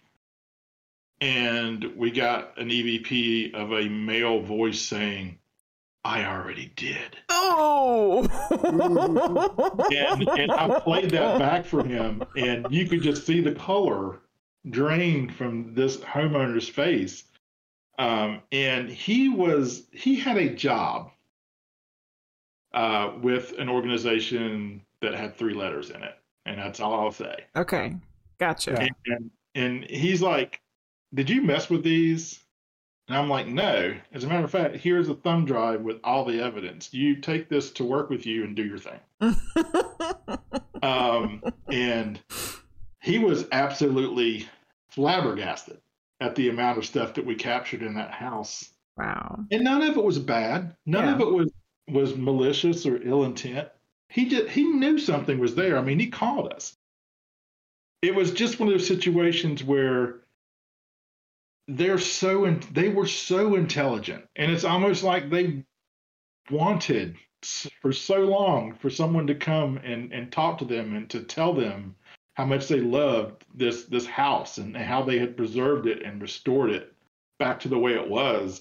And they took full advantage of sharing and answering questions for them and for us. And she was a little more like, "I don't like what's going on here." By the time that we had left, she was much more comfortable knowing that, the spirit that was there and has been there for hundreds and hundreds of years, and they weren't going anywhere, and they were completely happy that they were there as well. Mm-hmm. But yeah, that place was... Sounds pretty cool. How, just out of curiosity, how many EVPs do you have saved up, do you think? So you'd have to kind of classify them. They typically classify EVP into 3 classes. There's a Class A, a Class B, and a Class C. A Class A EVP is one where I could play it for you, and we're all going to agree that it says the exact same thing. Mm-hmm. There is no question what's being said. The Black Feathers was probably a high B. Simply because, people in chat did get it, but some didn't. Mm-hmm. And I really kind of strict on the Class A classification. So if I play you something and you tell me exactly what I think I heard, and everyone that I've asked up to this point, if you took a poll, would know exactly and say it says the same thing. Class B is that you can make it out. Some people hear other things, but they're all pretty close to what's being said. Class C is simply your noises that you can't explain, or words that that they're words. You can hear the syllables, but you cannot for the life of you make it out what it is. We've gotten some of those. Yeah, something there. There's something, but you just can't tell what it is. I would say I probably have over 100 Class B EVPs. And because of the scrutiny I put through a Class A, I probably got maybe 15 or 20. That's still really good. That's really interesting, because I feel like, especially from Marie here, we have I think people might want an EVP night. So yeah. All right, John, you're gonna have to come back and just knock them out and do EVP after EVP. You can do it. Again, like I said, I mean, a lot of the Class Bs are really great, and I love to have fun with those because people can understand that they're saying something. Mm-hmm. I mean, I'm Dave was a to me that was a B. It was a B++. Yeah. But a lot of the Bs that I have are just that, and like I said, I've got tons of those, and we could sit here and play EVPs all night, and people could speculate and tell us what they hear. But like I said, the Class A's are the ones that are special. I mean, those are the ones that you really know that there's something there. You understand what they say. The little girl saying, "I'm Julia McCoy," A. Yeah. But we could certainly. I could play tons and tons and tons. Well, I won't put you on the spot, but we'll talk about it later. We have spooky season right around the corner. Yeah. So that could be a fun night. Mhm. And I think Yeah, I think what I probably have to do is just bundle a bunch of stuff to you guys and send it to you and let you decide what you want to play. yeah, and I even have let me know like if you I have a bunch of recording software for recording music. So if like we need to up levels and stuff, we can we can talk about that later. But Yeah. And that's really interesting. So nothing that y'all played tonight, by the way, was enhanced or changed anyway. That's the raw. Okay, and that's important to know. Yeah. And a lot of times when I've heard people do shows like this before with EVPs, they'll play the raw, like this is the way it came out the recorder, and then they'll have like just the EVP, like they'll just take the levels up, and then you can hear it with the levels up as well. But yeah, I think that'd be really awesome. And I can see how some people would say, hey, a class A, EVP, everyone can agree on it. But I think, there's, like you said, I think there's the B's and C's even, because even if you can't agree with what it's saying, I think you can still agree in the fact that somebody's saying something. That's a human voice that shouldn't be there making a noise it shouldn't be making. Yeah. Yeah. And they are, but like I said, it's important, like I said, I geek out on audio video. It's important to me. I want people to hear what comes off that recorder. Now, if they want to take it and run it through analysis and do all this to clear it up, people are welcome to do that. But the evidence that I'm put out, I do not want it tampered with in any way. And something that's really hard to deal with as a paranormal investigator is the amount of times people call you a fake. 100%. You're fake at this. There's no way. You're fake. Yep. And I was like, brother, it doesn't take $3,000 worth of paranormal investigating equipment to fake something. Yeah. No. Right? Look at what I've got. I mean, either I'm nuts or you're nuts, because there's no way I'm buying all the equipment and recorders, 4K cameras, and $300 recorders. Go out here and fake something that I could probably do on my phone. Yeah. For sure. You're out of your mind. So but at the same time, I want the evidence that RVA Paranormal is putting out, and that's why we don't put out a lot. Is because when you put something out like that, it's like UFO footage or Bigfoot footage. Even if somebody does capture a Bigfoot or a UFO, and it is groundbreaking evidence that there is 100% proof that these things exist, you put it out to the community, they will destroy you. Yeah. Just because they don't believe it, or they don't want to believe it, or they think it's faked. So I'm very cautious about what I put out. But I do as well want to share what we do capture. Well, I think for your credibility, I mean, I think that's the best thing you can do.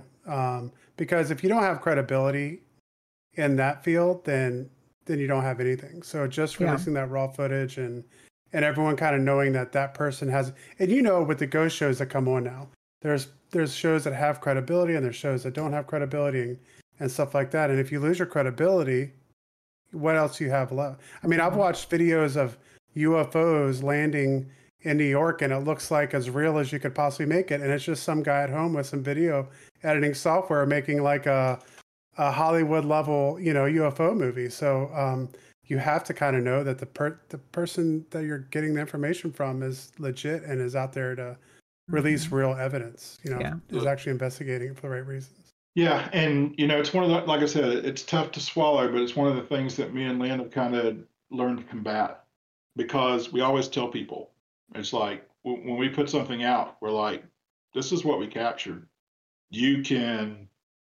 I'm not trying to prove to anyone, and I never will try to prove to anyone one way or the other that paranormal exists. Yeah. Or that ghosts exist. I'm more of this is what we captured. You decide. You make the call what you think it is. I'm not going to try to change your mind, but certainly don't try to change your mind. And especially when you're doing things like YouTube, like that, the Battleship North Carolina video that we put out, there was a lot of things that were going on during that investigation, sounds and things like that. And I always just tell people what I think it is. It sounded like a bulkhead door, or did you hear that whistle? and things like that, and not to try to say, oh yeah, that was 100% a ghost. I mean, because one of the things that we want to do is people. I want to capture when we do these videos and recordings, Lynn and myself or whoever we're with, raw reaction. And I think that that's what's important is how are we reacting to what's going on around us? We'll share it if that is genuine. And we've all seen like the UFO footage where the guy's in the front yard with his camera and he's recording this massive ship like 20 feet off the ground coming towards the house, and he's oh my gosh, look at that. That's incredible. No, that was happening, he would be shitting his pants right with the camera facing behind him to try to capture what was going on. Yeah. But, so you can kind of between what's faked and what's not simply by the reaction. And that's kind of what I try to capture as well. Not just the evidence, but my reaction to hearing that playback. Yeah. All right, so we have some chat questions. All One right. from Tiny Moonflower. What are growls considered? That's a good question, and it's a tough one to answer. Why the hell are spirits growling at people? What the hell's going on there? Well, that's something we kind of haven't gotten in tonight. And we delved into it a little bit with the children, but I guess I'm going to lead Tiny Moonflower's question here a little bit and kind of add in there. Do you think you've ever investigated and found evidence for something that wasn't maybe just what we would consider a ghost or a deceased person? From something of a okay. So growls. It can be something that is ill-tempered. There's an old saying, and I guess I never cleared if cuss words were allowed. This one isn't really bad, but Go for it. Asshole in life, asshole in death. Yep. Right? If you were just an ornery, mean person in life, you're probably going to be an ornery and mean person in death. Yes. But that doesn't mean you're a demon, right? No, just means you're an asshole. Let's say this. So let's say that you go to a location where they have been asked 100,000 times what their name is. And he goes, that question again. Oh, Not this again. Yeah. and then they're like, oh, it growled at us and said, oh my God. Yeah. Yeah, it's true. It could be that. It could be. It could just be that they don't want you around, and I'm going to pull the old Casper thing, and I'm going to try to scare them out of here. Yeah. I don't know. I think that's probably going to be one of the questions, and you ask yourself this: is if somebody is sitting there in your face asking you the same questions over and over and over again, are you going to get frustrated? Are you going to want to leave? And maybe that's just a way for them to do that. Investigation, not interrogation, is wise words. Yeah. Don't go into investigations asking the same thing. How old are you? What's your name? How color's the sky? How did you die? Treat them as you would want to be treated in life, and they're liable to interact with you the same as we're talking tonight. They're Just still a through person. conversation. We get much more responses that way. As far as the elephant in the room that you said, demonic. There's only been one situation that I've been in where I felt like I was dealing with something that was simply not good. And it was in no way, shape, or form attacking us. I just knew that it wasn't something that we wanted to deal with. And it was at a location that we investigated several times, and this had never happened before. I feel like it was brought in by someone, and we chased it. We really did. And I will tell you right now, the sulfur smell, the brimstone smell that everybody associates with that is 100% a real thing. Yuck. But it's a little bit different than somebody cutting wind. It's not a fart smell. It is not a smell. And it started off kind of like that. And I don't know, you could say, like, have you ever been to Florida in the summer after a rainstorm and the sulfur is coming out of the ground? It's kind of like that, Yeah. magnified 10 times. And Oh, yuck. I tell people all the time, it's like, this was if you were to strike a match and blow it out and then go, Yeah. right? It was tinging. It was so potent. And it was there, and then it was gone. And then you'd walk up the stairs, and there it was again. And it was irritating. And it would dissipate. And we followed this all the way through the building to a door that it was behind. And we were in, one of the investigators walked up and was like, boom, boom, are you in there? And we got back from a locked door. And I was like, yeah, we need to just let this go its way, and we need to go our way. Yeah. But I always tell people, I was like, trust me, if there is a demon messing with you, he's not going to talk to you through EVP. Like, you're going to know it. Their intention is not to mess with you in that type of way. Their intention is to mess with you on an emotional level, and they're going to tear at your psyche, at your feelings, at your mind, at your emotions, and they don't want you to know what they're doing. And they want to do what they're doing until they get to the third stage of possession, at which point you're calling the old priest and the young priest. Which is the kind of the thing with the child's voices earlier. Is like there's like kind of this whole like it not wanting you to know what it really is before. And I hope I almost didn't even want to ask the question because that stuff has become so sensationalized. And I know in a lot of circles, like it's like everything's a demon, everything you get is a demon, and it just becomes every investigation, every voice you hear is a demon. And I don't want to get on that path, but it is something I think that I'm always curious to hear about. Like, have you had that kind of experience, yet to get your story from it? So. I mean, one time, and again, like I said, I didn't hang around long enough to find out what it was. Yeah. I mean, because that's one of those situations where I felt like this is not to be messed with. Yeah. And I'm not going to. And you need to know what you're prepared to do and what you're not prepared to do when you go into these investigations. And you need to stick to your guns, where if you get into a situation, that's the first thing that they'll look for is weakness. Right? If you go in and you're scared and you're weak, they'll expose that. I firmly believe that. Yeah.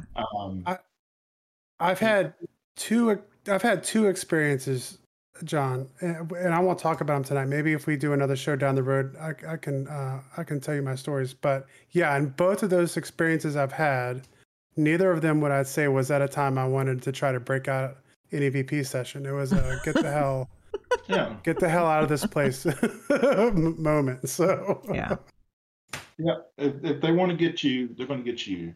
And your emotions and your senses and your gut, is your best tool. Like, don't hang around. If something's telling you to leave, you should probably leave. And don't poke the bear, right? But also hold it to a higher understanding that they're not going to interact with you through, recordings and play nice with you and pretend like they're something they're not. They're going to follow you.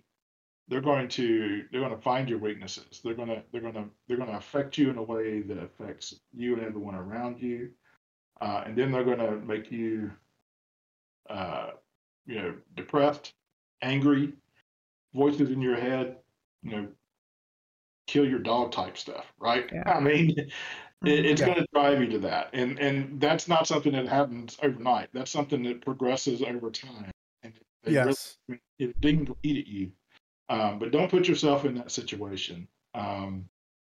And always keep your wits about you. And always keep an eye on the people that you're with, because you're their eyes as much as they're your eyes. And, Mm-hmm. and been called out plenty of times where they're like, you're acting yourself. And then like light bulb, and it's like, you know what? You're right. I'm not acting like myself. I think I'm just going to step away and go outside Yeah. or remove myself from this. But yeah, so it is. It's thrown around. It's thrown around a lot unnecessarily, and it scares a lot of people. And Yeah. I always tell people, I was like, before you go throwing that word out, you better make darn sure you know what you're doing, especially if you're dealing with a private case where someone scared to death asked you to come into your house, and the first word out of your mouth is that there's a demon here. Yeah. You're not helping anyone. No. Point. No. Yeah. Just gonna make it worse. Yeah. Yeah. Yeah, well, that's what I was saying. It's like one of those things I almost hesitate to ask, but at the same time, it is an interest. So it's just like something is like, I want to get the information without like turning it in, having to have a whole conversation. Yeah. Bree wanted to know if you have an SLS camera that makes the stick figures. I do. Yeah. Oh, cool. Yeah. Do you guys get stuff on there? Not as much as others. Yeah.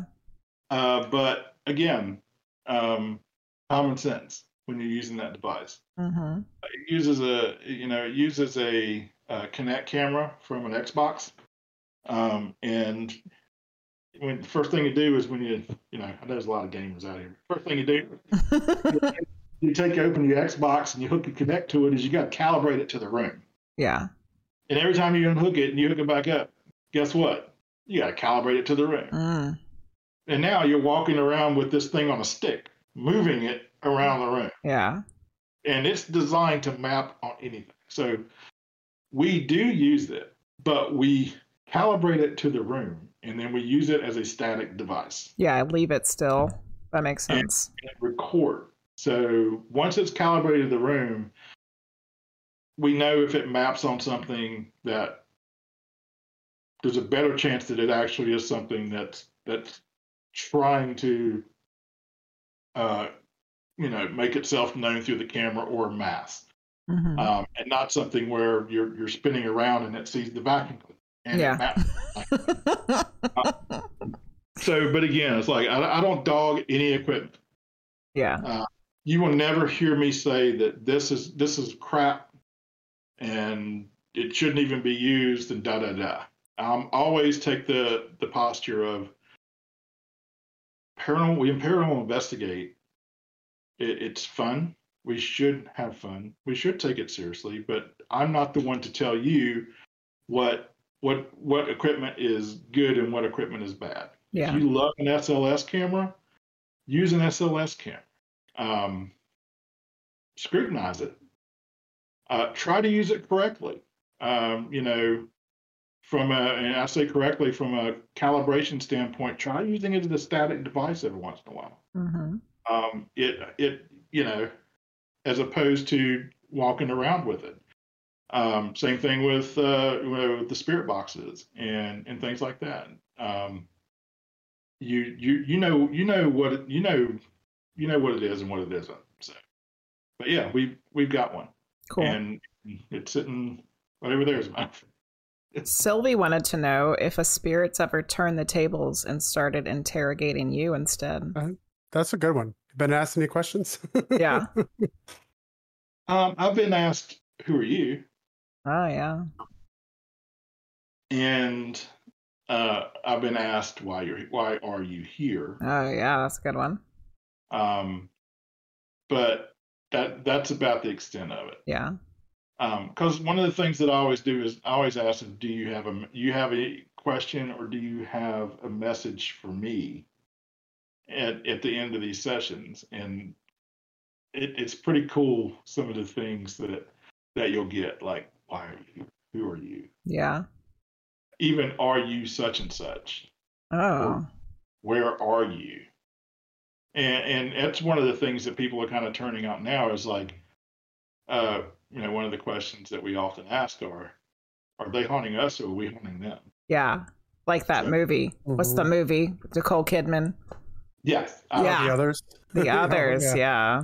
But we're listening and trying to see them. Are they doing the same back? Like, are they in their world going like, we're having that? Yeah. What's that voice? Yeah. Who the heck is that? Who the hell is this John guy? Yeah. But yeah, so, yeah, I've been asked who am I and things like that. So Let's see. Linguists asked, what do y'all think about exorcisms? That's well, a I'm Catholic. whole topic on itself right there. Yeah. Lynn and myself are Catholic. So Catholicism is one of the few religions that actually believes in exorcisms. Yeah. So much to the fact that you have to be an ordained priest who specializes in exorcisms in order to do one. Mm-hmm. Be any priest off the street. But I believe that there are things in this world, as we talked about earlier, that sometimes need to be kept into check. And I believe that it's not as common as a lot think. Mm-hmm. But the Catholic Church has a lot of strict beliefs around demons and exorcism. One of those is, an object can't be possessed. That an object can't be, unless it has a soul, it cannot be possessed. So we hear a lot of things about demons on dolls, demons and things. The Catholic Church believes that that's impossible. Mm-hmm. Good example of that is the Hinsdale, where Ed and Lorraine Warren performed an exorcism, a failed exorcism. Actually, there was two. And he said the first one, I believe Daniel told me correctly, was the first one was a blessing of the house, which failed. The second one was an exorcism of the house, which the Catholic Church was reluctant to do because of the fact that a house has no soul. There's no way it could possibly be possessed by a demonic soul. But they did it anyway. So maybe that's why it failed, or why they say it failed.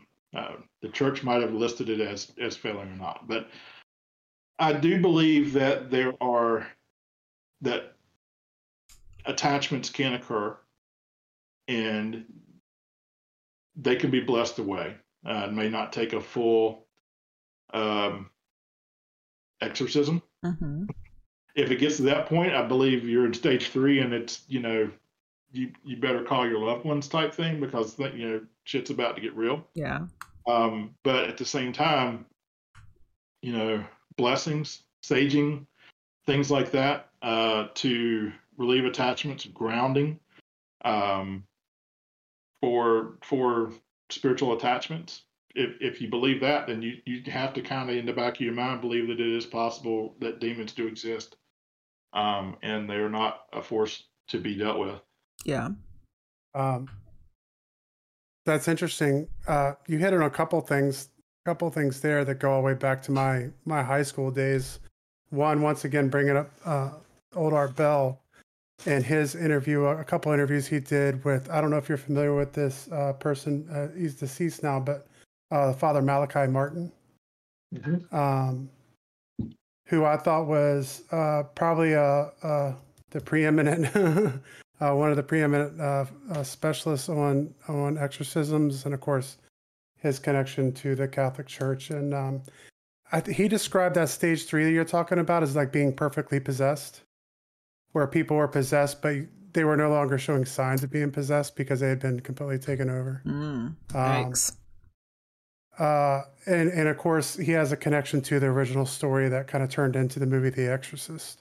So yeah, that was interesting when you talked about that part. And then Ed and Lorraine Warren, who I started reading some of their books when I was in high school. And of course, they're famous, really famous now from all the Conjuring movies. Yeah. But yeah, well, and that brings like Annabelle and all that stuff. Like, can Annabelle be possessed if it's a inanimate object, if it doesn't have a soul? So yeah, that's interesting things that we could talk about for sure. Yeah, so I believe I think things can attach to objects. That doesn't mean that they're demonic. Yeah. It like I said, it doesn't need to be nice to yeah. So, and and it's like I said, it's important to also know your boundaries. And I said this earlier, is like, if I walk into somewhere and they say I've got a demon, be like, I'm not your guy. Yeah. Right. Yeah. I will try to either, to tell you it's not, but if I sense that yes you do, I'm not going to be able to help you past that point that's out of my range. Yeah. Well, and I tell people all the time for privates, because we almost got to the point to where we stopped doing private investigations, because next thing you know, you do it and you're like, yeah, you've got some stuff going on here. It's like, well, I want it out. I was like, I don't specialize in eviction. Yeah. We had an experience similar to that when we were part of the group that we investigated with. We received a communication from someone who wanted us to investigate their house, and because they were already confident that their house had a demon in it, and they wanted us to investigate it, and we refused that investigation just for that reason, because you're putting yourself in a situation where the person already thinks they know what it is. Mm-hmm. So if you already know that it's a demon, why do you need us to investigate to tell you it's a demon? Second of all, if we go there and find out from our evidence, if we gather evidence to say that it's not a demon, then we're not going to change your mind, probably. And thirdly, if it's nothing and that person is having some, maybe some mental health issues and needs to see someone in the medical field, we're not qualified to make that recommendation. So you're really setting yourself up for failure no matter which way that goes. Yeah. Yeah, Linguist had a good point there. Is it's crazy that some people can actually get possessed, and what triggers these possessions. Inner demons are a terrible thing. But I believe a lot of these possessions are brought on by yourself. A lot of hauntings are as well. Mm-hmm. The energy that you emit and opening yourself to certain things can create hauntings and can leave you very exposed. And that's something I've experienced myself, and something I had to realize. It's like, if you're ticked off and mad on your way to an investigation, don't go until you feel better. Mm-hmm. Because like I said, a negative entity or something that's wanting to manipulate you sees that as a weakness. When you're already angry, it's halfway there. And I always tell people, it's like, make sure you're in a good state of mind before you go on investigations. Make sure that your energy is pure.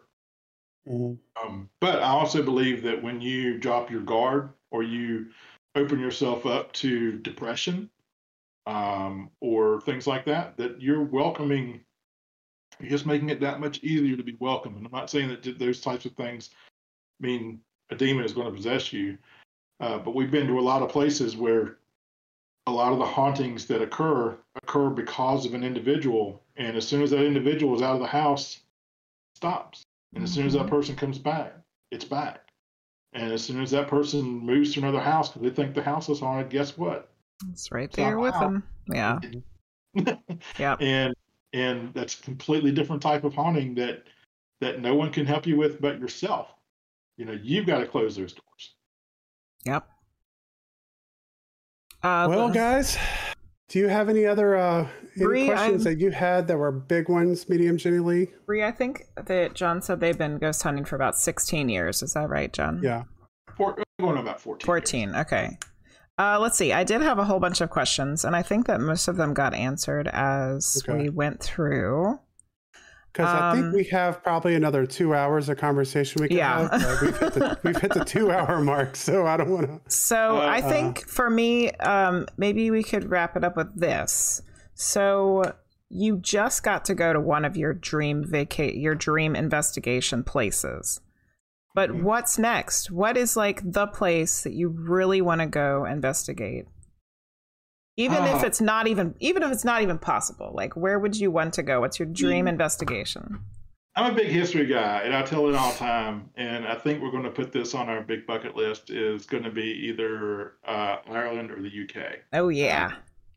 So I want to do like a paranormal vacation where we go to the UK or and investigate some castles and strongholds, and and some of like the catacombs. I mean, just even if nothing goes on, they're just some really cool places to visit. But bring an extra suitcase and I'll squeeze in and go with you guys.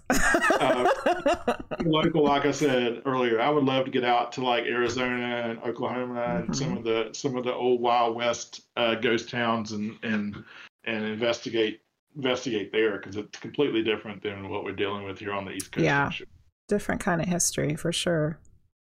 Yeah, I think we're gonna have to have John back because a lot of people had more questions. They wanted to hear some more EVPs.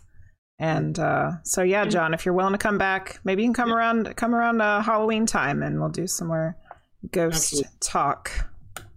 Anytime. Appreciate y'all. Yeah. Excellent. I'm going to throw the links in here once again in chat. So the links to the RVA Paranormal on Facebook and to RVA Paranormal Piercing the Veil on YouTube. And so make sure you guys go check those out. Give them a like, a subscribe. Check out those videos. I had a blast. I definitely am going to watch more. I got to the USS Constitution, North Carolina, and got through some other ones, and they're great because they're not like crazy long. And what I've watched, it's a lot of really good content in there to watch. Appreciate that. Yeah. Go check them out. And remember, next time you guys need a medium and you're not going too far away, you know who to call. Yeah. Can I do another plug real quick? Yeah, as many as you want. Yeah. So, one of the other things we do is we also do filming and investigating for a streaming series called The Twisted Realm, which is on Paraflix right now. So if you go to Paraflix and you Google that, it's a paranormal streaming service, reasonably priced. I think it's less than $5 a month. I think it's like $3.99 or something like that. There's a lot of great shows out there. Twisted Realm is out there. Ghost Finders is actually streaming on there now. It is a streaming platform dedicated strictly to content creators and independent series makers who go to these locations and share their investigations. So Paraflix, and then check out the Twisted Realm series. Cool. We put the link in there for that and typed out the names. People can look that up too. Awesome. And everybody loved you, John. And they want you to come back. So come back. Yeah. All right. Excellent. Sounds good. Well, everybody, thank you for watching. We had a lot of viewers tonight, a lot of great questions, a lot of commenters. Some people I didn't get to say hello to. You guys know who you are. You know I love you. I'll be back on tomorrow night at 8 o'clock to do our reading night. As long as nothing crazy happens this time, I should be here tomorrow to do all those. I'll drive tomorrow. Do all those team weird medium readings for you guys. So we'll be back tomorrow night. And we're going to have another Witching Hours right around the corner. Real soon with Charity Janice. We're going to have Charity Janice on here, and she has a lot of fun stuff planned for doing maybe it's like all of us doing some card pulls and doing some interesting stuff with that. So really weird stuff. It'll be team weird emotes the whole night. Yeah. All right, everybody. Yeah. Thank you for watching. Love you guys. See you tomorrow. Thanks a lot. We'll have John back again soon.